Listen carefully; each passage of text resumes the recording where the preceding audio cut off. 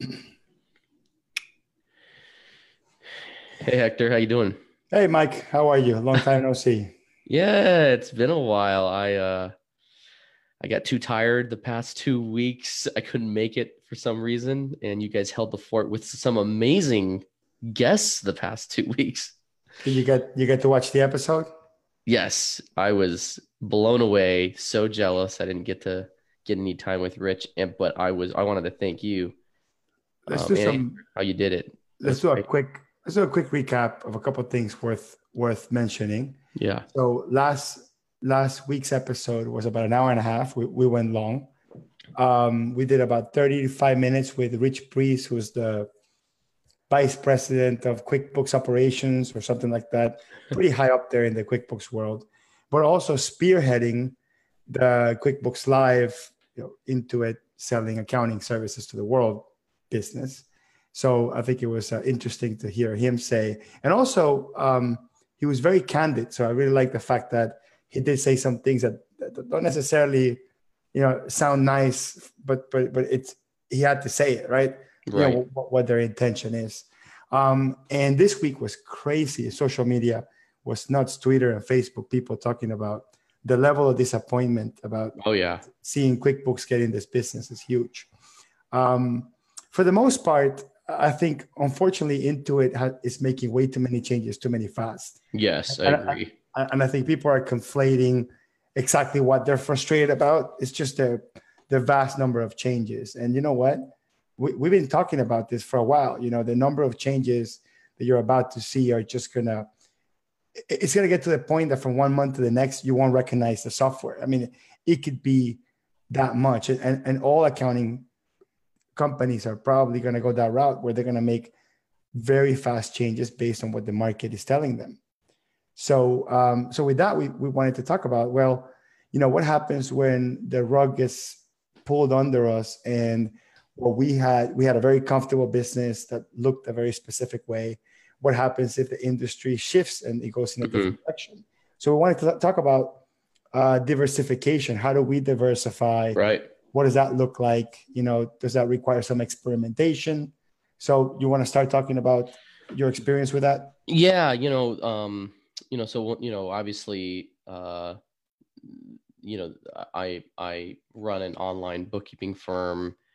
Bookkeeping and advisory service are our bread and butter, but bookkeeping is the majority of reasons why customers come to us, and to see a player like Intuit experiment in it, and whatever their intentions are, I want to try to believe the best in people and messaging. But the reality is, you've got to diversify, and you've also got to uh, create your business and position it in a way where it can survive anything. And so we've done a few things on diversifying.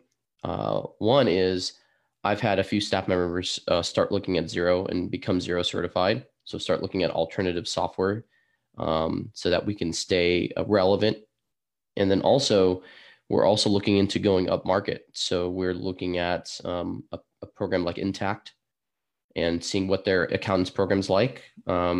Because those enterprise levels programs, those companies are never going to provide accounting and bookkeeping services unless they see a lucrative opportunity. But they're making so much money on software implementations right now, they want to stay out of that game. So we're looking at that partnership program as well. So diversifying our offerings on what we can offer.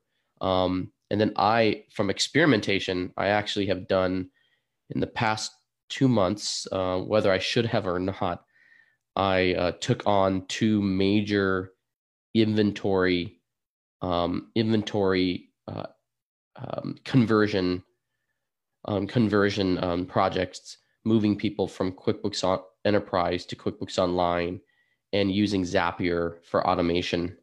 So I'm learning as Zapier. I'm learning a lot about inventory, more than I knew before. With two paying clients that are basically paying me to learn and teach and apply my learnings for their benefit, and seeing if we can create a repeatable process around those type of larger scale e-commerce clients and inventory clients. And so that's some of the things we're starting with, to diversify our offerings, and so that we can start going up market in the chance that Intuit's successful, which they will likely be. on some level, and it will impact our business on some level. So we want to go after the customers that see the value that we're offering in the services that we offer. How about you, Hector? When you think about this idea Big of diversifying, yeah, it's a big topic. It's a big topic, and it's sort of serendipitous because I was in Chicago a couple of days ago, and where it actually snowed for a day randomly in late April. And I went to a conference called From Firefighting to Fire Insurance, which is kind of a provocative name to talk about the type of business services that are proactive, that are subscription based. You're there to provide the assurance that nothing go wrong instead of being out putting fires all day long, which is pretty much every day of my life. But this conference was organized by a group that used to be a bunch of Sage 100 consultants, and then it became sort of an independent thing. But 90% of them were Sage 100 consultants, and I was talking to them, and I was asking them how they were tackling all the changes in the market and the apps, and they were saying, you know what, our customers, which is a very specific mid-market base of customers, are not really being affected by all this change. QuickBooks is not in their market.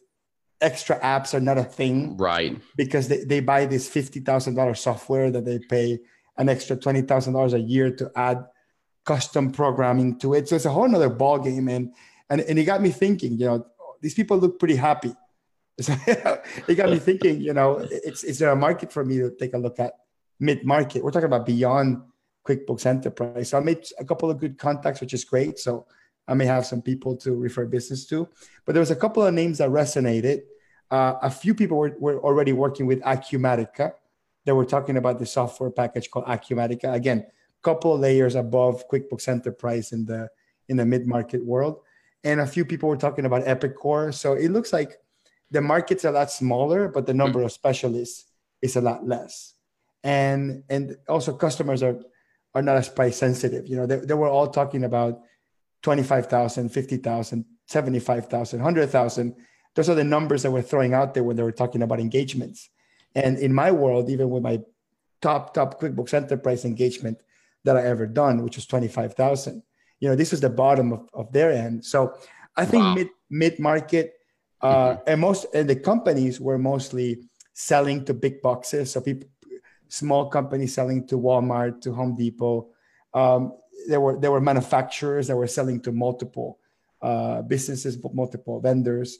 So these wholesale distributors that sell to big boxes, manufacturers, and big e-commerce companies have a lot of need for integration, accounting, automation, and unfortunately, the QuickBooks world can't support that. Now, I'm not jumping ship. I love QuickBooks.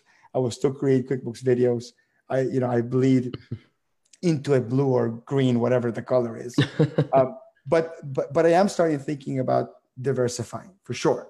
That is just something that not diversifying from the perspective of an alternative to QuickBooks. I just mean an alternative to market shifts. Correct. Like if the small business market shifts to wanting to pay a big company $200 a month, that's then going to subcontract a bunch of bookkeepers for $20 an hour or whatever, and I can't compete with that, then I have to shift myself to the middle market or a different target customer. So that's just the way I see it now.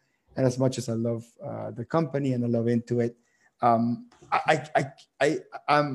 getting to the point that I can no longer say that I'm going to be a single vendor consultant, because they're showing us that there isn't an opportunity for you to just be a single vendor consultant without any competitor from the same vendor. Right. So as much as I love Intuit and Intuit employees, I got to give it straight. This is what we're seeing. There's nothing else. I mean, there's no other way to call it.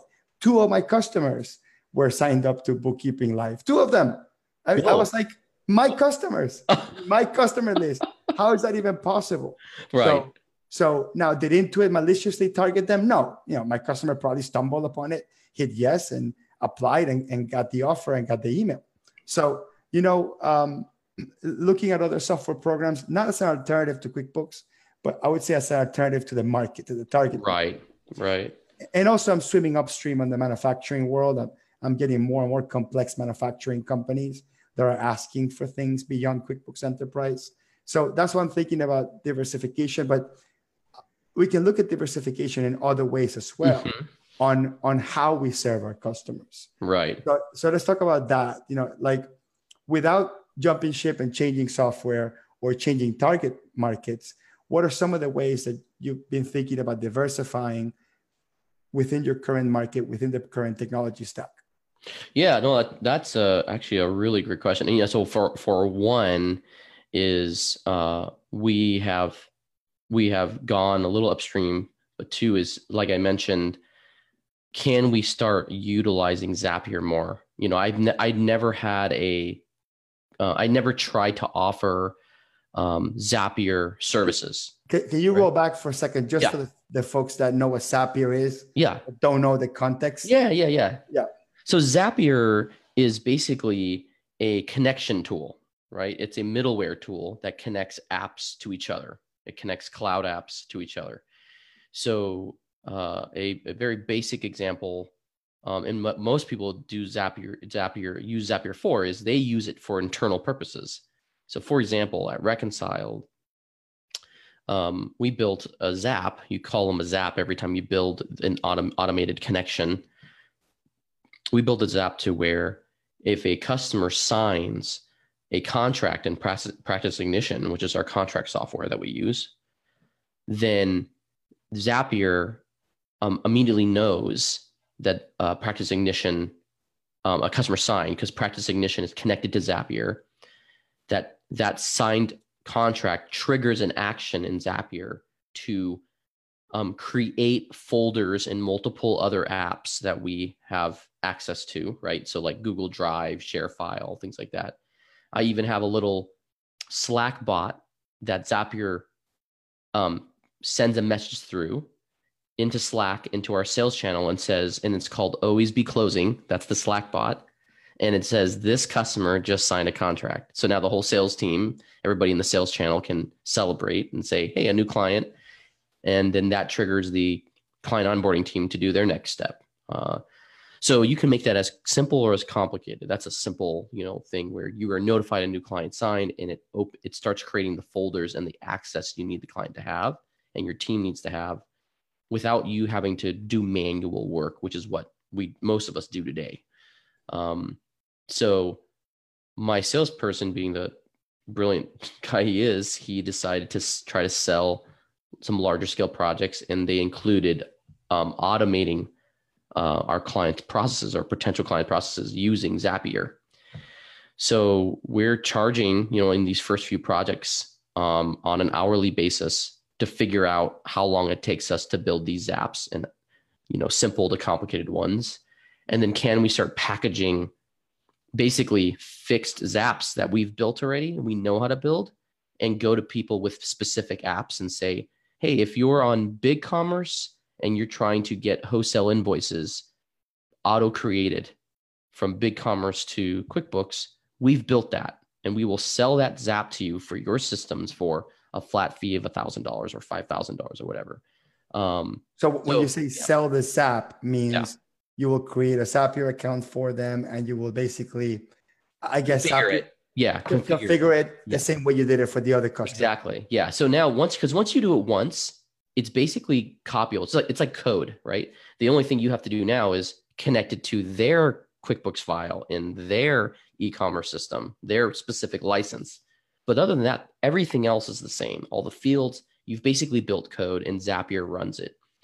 And so, that allows for us to start competing with those who are trying to offer automation. Well, Zapier is a form of automation, and allows us to provide an offering that might save a bunch of time and replace a manual process at a client that comes to us. So that's one way we're trying to diversify the experience is, hey, let's do something related to accounting, but is actually trying to remove manual work. And that's the power of Zapier. And I think that's a good point too. Like you said, related to accounting. Right. I think that we should maybe put the word accounting and bookkeeping aside, and let's just talk it related to the business workflow, because right. that's what you're doing. You're not necessarily, it's not necessarily, It can be related to accounting. It doesn't have to be related to No. accounting. But what happens is, as an accountant, if you ask questions about every step of the process, how do you make money? How do customers come in? How do you record a sale? How do you record an estimate? How do you record a communication with your customer? How do you translate this email information, a request, into a price quote? When you start asking questions like that, you start getting information that's beyond the accounting, but eventually affects accounting. But if we like step back and say, look, before we even talk about accounting, let's understand the business workflow aspect. Correct. And then you're not even coming up with new things. You're taking what they're already doing. Okay, they are already using Gmail. They're already using BigCommerce. They're already using whatever CRM software. You're taking what they're doing now. You're checking out if the Zapier website or maybe similar interconnectivity products already talk to that software. And then you're experimenting to see what fields can you grab from it and trigger new information going into QuickBooks. Or from it, all you're doing is helping your client do less data entry, not necessarily accounting. Correct. But what's interesting, though, I think that if you can save somebody time from their salespeople that get paid a lot of money, or from the owners that most of the time are the salespeople, instead of just saving time from their internal bookkeeper, that could be even more valuable than the work that you do on the accounting side, can it? Yeah, totally. I mean, think about saving the salesperson time they have to spend in a CRM, right? Time they have to spend updating contact information, or time they have to spend going out to LinkedIn to start prospecting. What can you do in their process? And accountants and people in our profession are great at this. We think systematically through process and through workflow, right? So we have a natural knack for thinking through step-by-step processes, whether it's entering data, entering an invoice, entering a bill, creating a customer invoice. You can ask those same kind of questions with supply chain, with HR processes, with sales processes, marketing processes. And so we just seem to have that default ability to do that. And you show yourself valuable, not just in accounting and bookkeeping anymore, right? You show yourself valuable in their whole. How can they automate their whole business and provide so that your customer can spend more time doing more valuable things than data entry. So that's I think that's really interesting. And that's another way to diversify the experience. Hector, have you recently experimented with anything recently in regards to new inventory tools or some method that you've used and you said, hey, I'm going to try this out? Is that something you do every day? I'm experimenting with, I don't want to call it pricing, but I'm experimenting now. This is my new thing. You may hear me talking about this in the future a few times.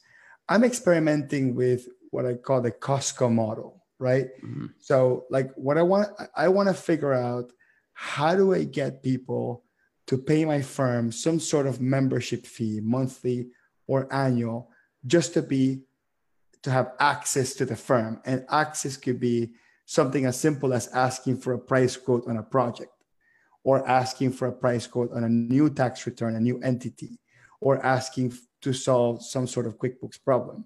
I'm experimenting with the concept of not being open to the general public and having a narrower group of people that say, yes, I find value on having access to your team to give me a quote or a proposal to solve my problem. Because one of the things that we do a lot is we give a lot of value to non-customers in order to get the business.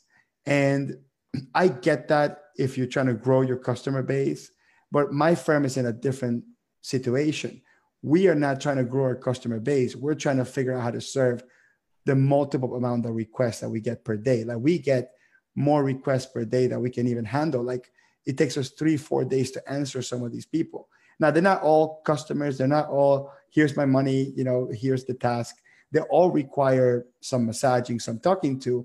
And a lot of times, just the 20, 50-minute conversation we have with them, talking through their ideas, already solves their problem, already sends them in the path, and then we get screwed out, the potential revenue there, because all we did is ask. Like, our team has gotten so good at asking questions that our questions are the answers. Right. It's the answer right there. Yeah. It's the answer, right? Like, some people say, hey, my bank is not reconciling. And you'll say something like, well, did you undo and redo last month? They're like, oh, I'll call you back. And then they don't call you back. So it's not something, and it sounds simple, but my firm, because of how well we do our marketing, and by the way, all my marketing is a bunch of free videos on YouTube. Right. And because of how well the marketing works, we get a lot of phone calls, and we get to the point that we can't manage the leads, and we don't know how to turn them into business unless we spend some time with them to try to figure out the problem. And then we're losing a lot through the process. So that's the first thing I'm experimenting, and that's why I went into that conference. So what I do is I have my email out. My email is public in all of my videos. The minute somebody emails me something from a video, that's a lead, right? Somebody will say, I've been watching your bank reconciliation video. I have a question about a credit card that has sub-accounts and I can't figure it out. Usually I will say, well, I can spend 2 minutes and answer that question. I'm leaving a lot. I'm leaving just so much money on the table. So we literally respond, I'm sorry, I can't find your email in our member list. In order to become a member, it's $100 a month. It gives you unlimited free email technical support, or we at least attempt to answer it. And then we'll give you a special price list to access our services at a discounted rate. And we got like 5 people on it. So not bad, right? So we started getting 3 people. So that was our first experiment. Then what we said is, look, if we got 5 people on it, what if we offer people to pay a whole year instead of $100 a month, and we give them some sort of a deep discount? So we went out to all 5 of them and say, hey, we can offer you the whole year for $720 instead of $1,200, and to pay the whole year. Wow. So that's what I'm experimenting with.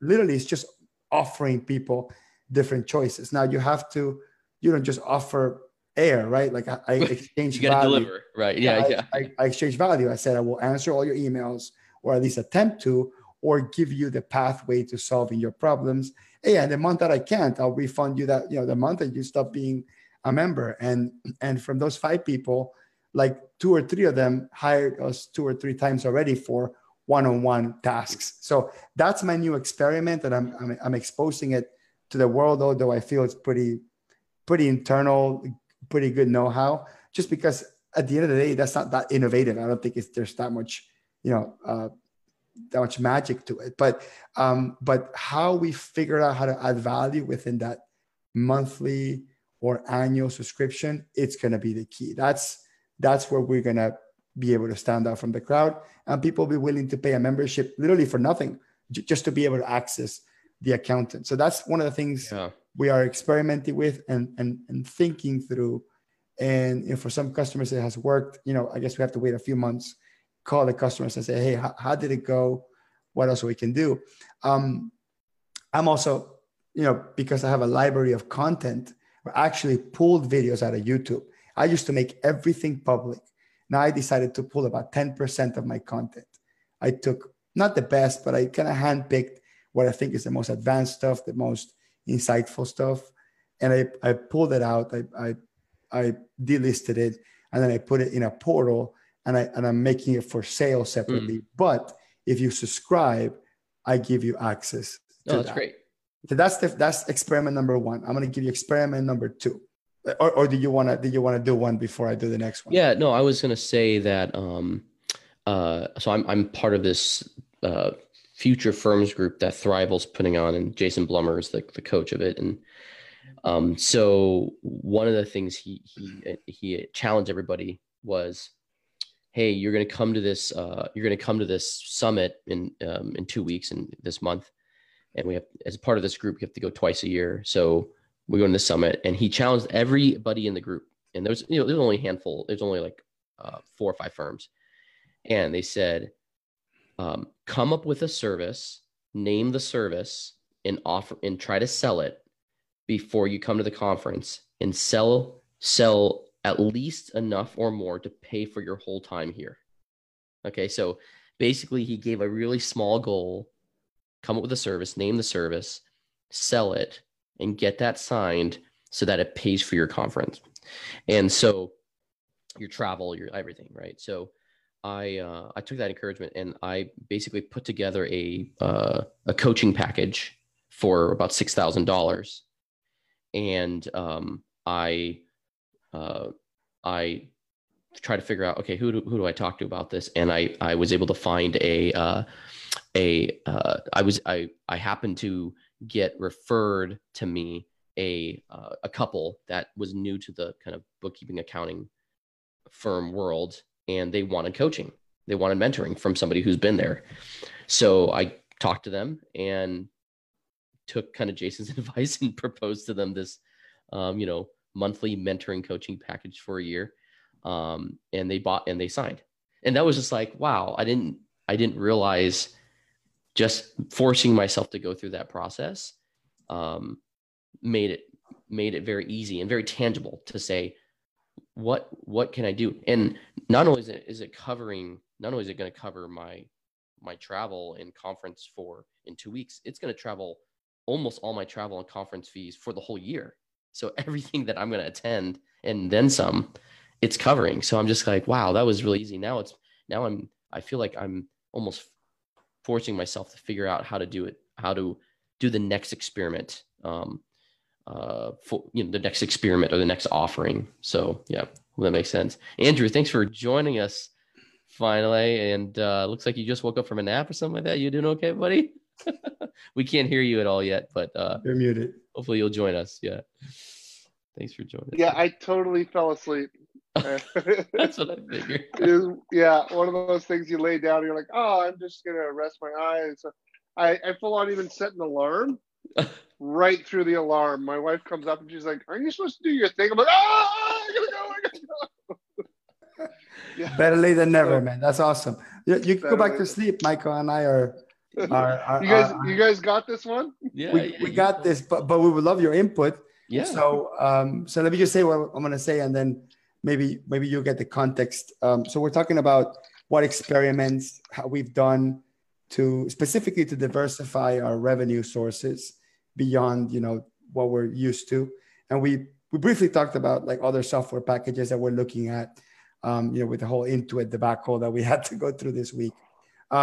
But I want to mention something else. So I did another experiment last month where first of all, I got out of QB Power Hour, which is a webinar series that I created 5 years ago with Michelle Long. And it was a free CPE webinar every other week. A lot of people pretty much got to know me through that webinar series. And it also became a great source for my content in YouTube. So I pulled out a QB Power Hour, gave it to Michelle. We had our arrangement. And I created a separate webinar series that was 2 hours long, once a month. So I did one last month. But I realized that accountants love the slides of all the webinars. They obsess over the slides of the webinars. Every time we don't make the slides available, I get hundreds of emails. Hey, where are the slides? How do I get the slides? So I said, you know what? I'm going to take the most valuable things from the webinar. I'm going to put those behind the paywall, but I'm still going to fundamentally, I make a lot of my content free. I'm going to make the live webinar free. So I'm doing the webinars for free if you sign up live and if you watch them live. But if you want to watch the recording, or you want a copy of the slides or the CPE certificate, which I'm managing manually now, that you have to be a subscriber. So that was my experiment. I said, do you think that my tribe, the people that have followed me in QB Power Hour forever, are going to now pay for something that they're accustomed to getting for free? And you know what? Surprisingly enough, I offered what I think was a pretty good deal. It was $100 a month or $300 for the whole year, which I think is a great deal. And I had like 30 or 40 people sign up all in one shot. So I'm extremely happy that people did it. So thank you to the folks that did it. But it also comes to show that if you create value in the marketplace and then you show you have a very strong offering and you give a good deal and you still have both the free and the premium version available, give people choices. I think people like that because at least you don't alienate people immediately. Because my first feeling was I should just make it pay. Like if you access it, you need to pay. That's it. So I figured, well, what about a hybrid? So that's what I came up with. That was my second experiment. So if you want to comment, or maybe Andrew, you want to jump in and talk about any experiments that you have done or you're thinking about doing to diversify. Wow, I think that's absolutely brilliant. I think it's a great way for you to continue to add value, offer this sort of freemium model where you got people can still enjoy the content, but if they want the premium, they want to get the repeat, they want to get the slide decks, they got to pay. Brilliant, absolutely brilliant. I wish my experiments had been as intelligent as that. I guess what's our biggest experiment? Our biggest diversification experiment was bookkeeping and offering full-fledged our full life cycle services, because prior to 4 or 5 years ago, all we did was accounting. We didn't even offer bookkeeping services. And then after I sort of had my dad and I sort of butted heads and departed ways, we started offering bookkeeping services. So that was sort of probably our biggest experiment, but I don't even know if it was really an experiment as much as it was just a natural evolution. So it's kind of hard for me to call that an experiment. I guess the next one we're sort of doing right now is moving into more coaching programs. So I just finished a certification process yesterday. So it's really, really new. And in fact, we haven't even offered it. That's how new it is.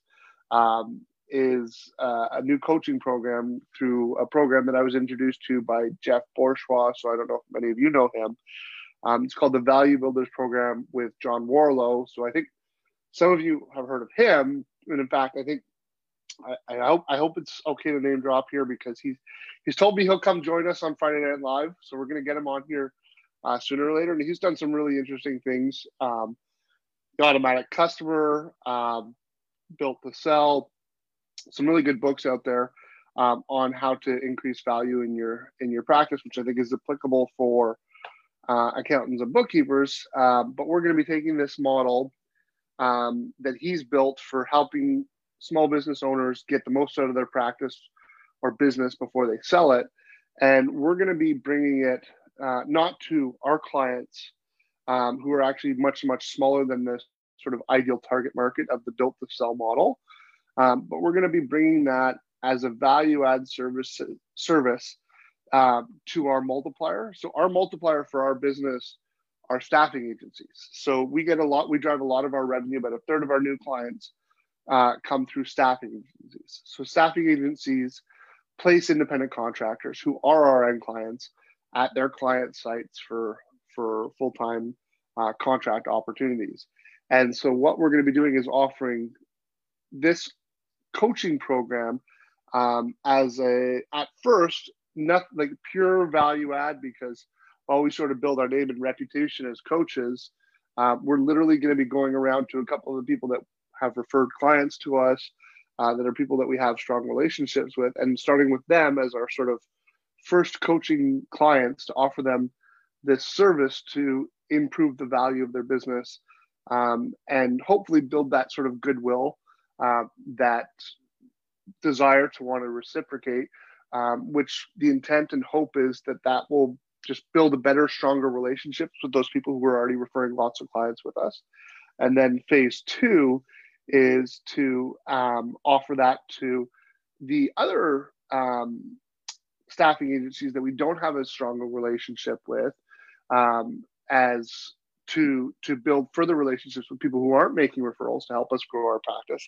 And stage 3 of that is to then go, okay, now we've built reputation, we've built brand awareness, we've built credibility, then it becomes a paid service for the coaching in and of itself. And then we have a program that's not only driving revenue to the bottom line, but also furthering and sort of enabling and improving that relationship with those people who are the multipliers for our business. So I guess those are sort of the two biggest ways we're sort of diversifying. But diversifying. Can I ask a question about that, Andrew? When you said coaching, you're talking about other accounting professionals, or you're talking about your customers? No. So not our customers. So the people who refer our customers to us is who will be coaching. So the plan at this point isn't to you're going to coach your referral sources. We're going to coach our referral sources. Exactly. Okay. And you're going to coach them on the John Warrilow system of having automatic customers, subscription type businesses and stuff like that. Exactly. So we've signed up for a program and we're registered for it. Yeah. Go ahead. I wanted to ask you a follow-up question. Yeah. No, go ahead. So specifically staffing agencies, why? What's special about staffing agencies, or what's the deal with staffing agencies and your firm? So the deal with staffing agencies and our firm is, like I said, there are multiplier for us because our niche that we specialize in, which is IT consultants, these staffing agencies have relationships with hundreds, if not thousands, sometimes depending upon the size of the staffing agency, tens of thousands of these people who are our ideal target market. Now, in the past, we've always worked with them. We've done free webinars and lunches. We offer services, anything that we can do to help them succeed better, because as they grow and succeed, the more that they grow and the better that they do, the more clients that they refer on to us. So we sit on boards of things like the National Association of Computer Consulting Businesses. I'm going out to a conference next week, which is all staffing agencies. We'll be out there networking, talking with them.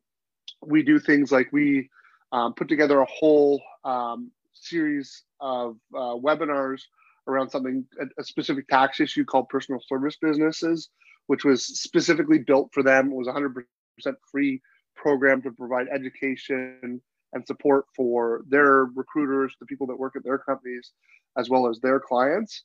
And our model has always been, and it's always worked tremendously well, is we don't charge the staffing agencies for anything that we do. If they ever need help or holding hand, we put together, PDFs and documentation around tax issues that they might have. We answer any questions that they might have. And that's always done for free to sort of build that relationship. And it's always paid for itself tenfold in the relationships and the referrals that they send over to us. In fact, like I said, right now, a third of our new clients, so anywhere from 30 to 40 new clients a year are coming to us out of the relationships that we built with staffing agencies. So the reason that it was a logical source to us was, one, they're in this target market that John Warrilow says is sort of the ideal market for this Value Builders program as far as revenue size. Two, we have established relationships with them. So one of the things, the Value Builder program, it's a really interesting program, but sometimes you really have to have trust with the people that you're selling to encourage them to take that first step with you, because you're asking them to fill in this survey, which is not like a first name, last name, email address survey. I mean, this is a quite in-depth survey where they've got to go through an in-depth analysis of their business and break down what's going on with their business. And then, so you've got to have that trust to get that information and then be able to deliver on that information and show them the value. So it was, to me, low-hanging fruit as far as the relationships already being there with the trust, the fact that if we could help these people and if we could help these people for free, we wouldn't be just going out there wasting our time and energy, because we could offer this service to free to the general public, and that would help us build credibility and reputation and brand awareness potentially, but have sort of minimal impact on the bottom line and could ultimately be a waste of time and energy as we sort of built up that credibility. So I'm like, I wanted to kill two birds with one stone, build up that credibility, but also help to further establish that relationship we have with the agencies. That's really cool. Yeah, I know in the US there are a couple, I know at least one of staffing agencies, and their whole growth model was placing themselves in the office of CPA firms. That was their whole growth model. So they started in one CPA firm in the East Coast, and I think they did it through like an alliance, like the RSM Alliance or some specific alliance, and they basically said, "Hey, CPA firm, do you want a staffing firm in your firm, share revenue, share some resources, but we'll basically place CFOs, controllers, accountants at your clients and do that search. And so the CPA firm doesn't have to feel like they have to create that capability internally. And I believe they're called, one of them's called Creative Finance Staffing Solutions here in the US. And they just grew very fast because of that model. They were able to dominate. And when you're in the CPA office and clients are just walking in and going, oh, I need an accountant. Oh, I need a CFO. And can you help us find one? It was just a great offering. It's a really brilliant model of experimentation. And that's, if you think about diversification and experimentation, we can think about partnerships. And we've talked about this before, the different kinds of partnerships or creative partnerships you create. Well, that's another way you can actually get a customer or engage a customer. And so one of the things we launched about 2 months ago is we launched a company called Humanly, and we're mimicking basically Reconciled's marketing and sales process, but for HR. And it's a completely separate company. We'll have completely separate staff, but the model and the framework of remote distributed team, HR as a service, dedicated US-based HR admin for working from home, but serving your company. We're able to cross-sell those services and refer to one another. The only related thing is common ownership. Other than that, it's completely separate. And so different CEO and everything. So it's been great to watch customers who didn't know about Reconciled, but came in the door through HR and go, oh, I also happen to need bookkeeping. Do you know somebody? Oh yeah, we happen to know somebody called Reconcile. So that's been really, really an amazing thing. So partnerships or doing that. And that's, I think in this, I think for everybody, and I know you Canadians right now, you guys are kind of protected because Intuit's doing this test here and right now, and they're gonna not for long. Not for long. You're right. Canada, You're right. So you guys have opportunity right now to think through, how do you diversify? How do I diversify what you're doing so that bookkeeping is not 80 to 90% of your offering, but it becomes 25% or 20%, and you've got other offerings that are as lucrative in the process. And I'd say one thing that's, I guess the question for you guys is what are the things that we're all doing different ways of diversifying, but I think they all have something in common. What do you see do you guys see anything that they have in common? I'd love to hear what you think if any of the three things that we are all doing have in common, and I'll tell you what I think after I hear from both of you. Well, none of us mentioned any products. So these are all services. These all still take a knowledge or information, right? And we're selling access to our knowledge or information. But none of us have mentioned, I guess, the closest thing is Hector. He's productized his videos into packages. So that's probably the closest thing I can think of. But none of us has said, hey, we're going to start, slinging books, or we're going to start selling or rock. or rocks, or we're going to start selling, branded laptops with, our firm names on. I don't know, just like random stuff like that. The other thing that we had, I wanted to give my take on it. The other thing that we might have in common is we're not going out of the limb and really doing something completely like we're diversifying by slightly expanding, something adjacent to what we already do. That sounds to be one of the things that we have in common. The other thing that we have in common is we're exploiting our network. Right? We're putting our network to work in our favor. I would say that, and what Andrew was talking about, it's something to think about. Diversification is not just on what you do on your customer. You also want to diversify your source of customers. So that's another area that you could be really comfortable with one specific source of customers, but you can have let's say a CPA sends you a bunch of business and that CPA retires, right? Not to say, something else could happen to that person. So all of a sudden you don't have any more referral sources, or you had a really good banker in Bank of America and they get fired or they change careers, they were sending you business. So I think you also need to diversify and build multiple sources of referrals.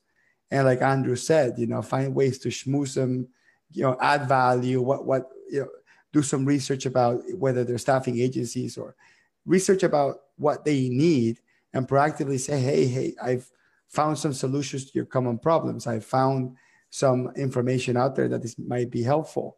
We would love to partner. How can we get you customers? What's your ideal client? Like if you're having a tough time finding customers, are you doing enough to make friends and build networks of referral sources? That's a really important thing. Yeah. I'd say, Hector, you were sort of going down the lines of that. What I was thinking is that we're all seem to be leveraging some form of our existing strength, whether that's our client group, or in Michael's case, he's using a similar style or similar network, and being able to leverage off an existing strength that we already have, or an existing relationship, as you pointed out, Hector. Because I think I was thinking we're leveraging it off an existing strength, but ultimately it sounds like we're really all actually leveraging off existing relationships and being able to build up and improve those existing relationships to drive more revenue to the bottom line of our organizations. But I think ultimately when you're diversifying, you want to do that. At least what I think, and it is just an opinion, is that if you're trying to diversify, you don't want to just be like, okay, let me pick a completely just arbitrary new line of business that I think I can drive revenue out of, where I have no relationships, no experience, no skill set, but it's completely different than what I'm doing. So that's going to help protect me and diversify my risk, because I've got this whole new product line, but yet I have no experience, no relationships, no ability to make sure that I can succeed in that area. You're trying to find some part or some new business where you can leverage your existing strength or your existing relationships or your existing skills, so that you can improve your probability of success. Because as we've all heard a million times over, one in every 5 businesses will fail within 5 years. Or is it 4 out of 5 businesses will have? I think 50% of businesses will fail within 5 years is what the saying is. Still a little tired here. But I think that same thing applies to us diversifying into a new product line or a new service or whatever the case might be. There's still that 50% chance that idea that you have, this new diversification strategy, could fail within 5 years, unless you're leveraging an existing strength, an existing relationship, an existing skill. But if you do that, you substantially improve your probability of success if you do that. But like I say, that's just an opinion at this point. I think one of the things that I've learned recently is the value of the stories that we've all experienced, or the value of storying our experiences for other people to listen to and hear from, and that there is a market there's a market out there. There's, out of the billions of people in the world, and even the millions in your own country or area, there's a market of people that are willing to pay for the opportunity to hear your story articulated and to learn from that story and from those experiences. And that's something that I think I kind of forgot or threw away. And I realized that this past week and through multiple situations. But, I guarantee you, and I bet there's people that would love to hear the stories and experiences you've gone through, Andrew, and you've gone through, Hector, and would be willing to pay something for a curated version of that, or a unique way of consuming that for their own benefit. And so that's something I'm really interested in, is it's already free. It's in us, right? We've gone through it. You're the only one that's gone through your experiences, and it's free. It's free. There's no cost to it except for your time to put it together and curate it for others to learn from. And that's one that no bot can automate. They can't automate the fact that you are the only one that knows your own story, and you have the ability to be super creative with that like no one else can, and no one can cannibalize that from you, and you can do it in multiple ways. You took the words right out of my mouth. Right before you said that, I was going to say, we hear about automation, the computers and AI is going to replace us, this and that. Well, they're going to replace what we do on the computer, but we're still going to be there. and we're still going to be human beings interacting with other human beings that own the business. And computers can't speak to anxiety and can speak to the palpitations of the heart that you get from hearing somebody's amazing comeback story. You're absolutely right, man. The personal connections that we make is pretty much our shield against this imminent wave of bots and computers and AI taking over our jobs. They'll take over our jobs from what it looks like now, like the keystrokes that we enter, the data that we sync, the banks that we reconcile. Computers and technology will replace that, but you will still need people to be dealing with people. Our job will just look different. But this is more of a relationship business than it is a technology, a skill set, a knowledge. You know, like a lot of people say, oh, okay, accounting is a knowledge business. True. You know, what we know is what we market. But it's really just a relationship business, because two people with a great relationship, but the accountant can suck. But if the customer loves the person, they're probably not going to get rid of them. I mean, they probably don't even know that the accountant sucks in the first place. You know, so it's a relationship business first. So I think that the best diversification you can make is make more friends, build more network, connect with more people, right? You know, Michael, Andrew, and I, we probably knew of each other's existence 2 years ago, and we forced ourselves to create something, and now we have a great friendship, and we invite multiple people to the podcast, and we build new friendships. Mm-hmm. The whole industry needs to be doing this. All the humans need to be getting together.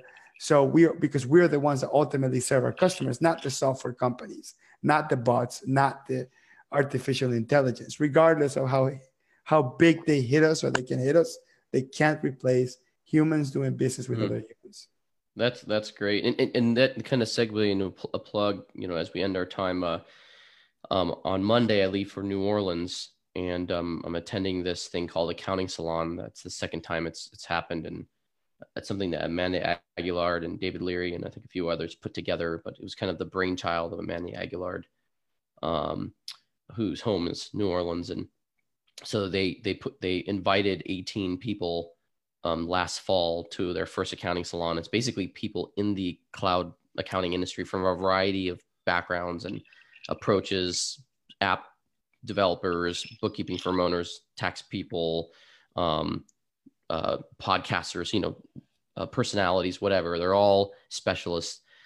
So just 18. And then the second round, they invited an additional 18. And so there's gonna be 36 people at this meeting I'll go to, and they'll keep growing into that way. And really the goal is exactly what Hector said, is just build new relationships. So probably more than half, probably even 2/3 of the people I maybe have heard their name, but I don't know them. You know, they're in the Xero world or they're in the app world. I've never met them, never heard of them.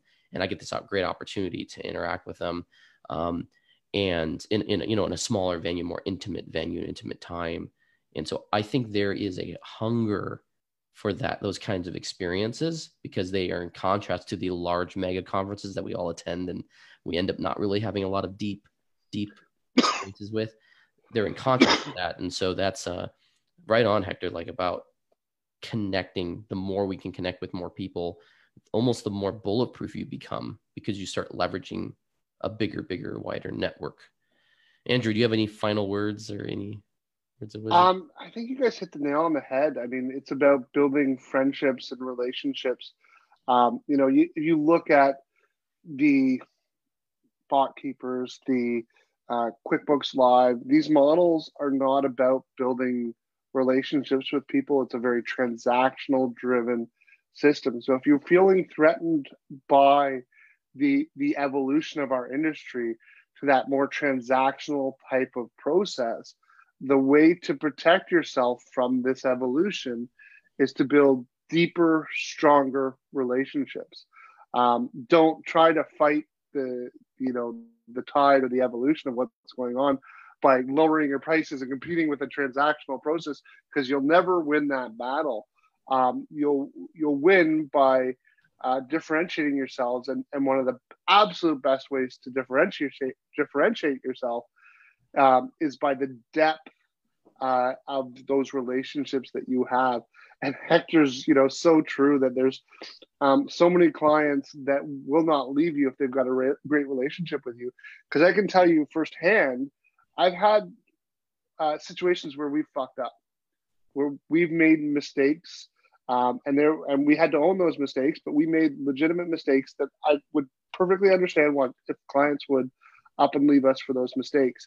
And the reason that they stayed with us through those mistakes was because of the relationships and friendships that we have with those people.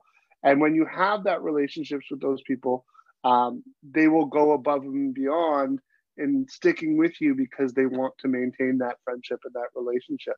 And whether that's living through a mistake that we've made that we had to own, or whether that's paying a higher price and a premium price to use your services over a transactional bot-driven process, that's going to be one of the big things that I think helps people to succeed when we're talking about competing against AI or competing against a more transactional driven process.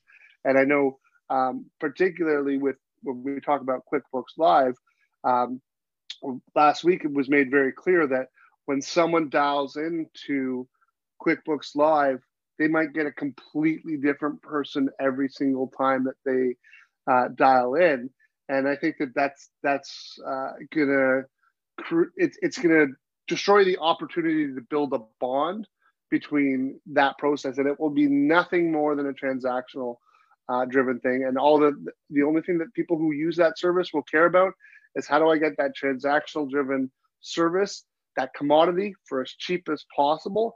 And quite frankly, even if you could be in that game, you'd be stupid to get in that game because it's a race to the bottom. And you'll never be able to compete with huge multi-billion-dollar companies with much deeper pockets than you. So get into the game get away from this commodity-driven competition and get into the relationship-driven sales process that will help you to differentiate yourself. And of course, you can't just differentiate yourself based on relationships because you need to have that unique selling proposition, obviously. But the depth and breadth of your relationships, I think, will strongly determine your success. And I wanted to add to the skeptics that say, well, everybody talks about relationship building and you think you throw it out there like it's a simple thing to do. And relationship building takes too long and I'm too busy. And, look, relationship building in summary means being genuine, staying true to your word, do what you said you were going to do. Don't be honest. Everybody's honest, right? You want to be transparent, right? And the most important thing, immediately, as fast as possible, admit your mistakes. I would probably say that is the biggest issue that professionals lack and why it makes it so hard to build a relationship, because they'll hide a mistake with the solution, or they make excuses for it, or they try to blame the customer for it, or some shortcoming with the customer. Relationship building in many times is just saying, you're right, I don't know the answer to that, let me get it, and that's it. It's as simple as that. And a lot of times people overcomplicate and overthink what a relationship is. It just, the other person feels like that, like when they need you and you tell them, yes, I can help you, that they can not overall trust, because like deep trust is complicated, trust to your word, right? Like maybe you don't trust someone because you haven't met him enough, but you need to trust them enough that they say, yes, I can do this, you will do it, or no, I can't. And they go, good, this person is putting my interests before their interest of just charging a quick buck, or this person doesn't want to experiment with my business, which I find that valuable. Sometimes it's just admitting what you know and what you don't know. And I'm telling you, more times than not, customers will run towards that instead of against that. That's great, man. That's a great word. Thanks, guys. This has been a great conversation. And I hope you guys have a great weekend, and looking forward to next week. Yeah, I'm hoping we might have some awesome guests. We've got a couple of requests out there for some big names. So I have some high expectations for some big names on our guests next week. So everybody stay tuned and dial in next week. And Michael, thank you for putting together the FNL page. So I'm excited to see that. And I think now we've got a place for people who want to go and watch the repeats. Yes. Where they can go and dial and see all those historic episodes. Get more likes. Yes, and share. All right, we'll talk soon. Bye, guys. Bye, guys. Good night. Bye, guys.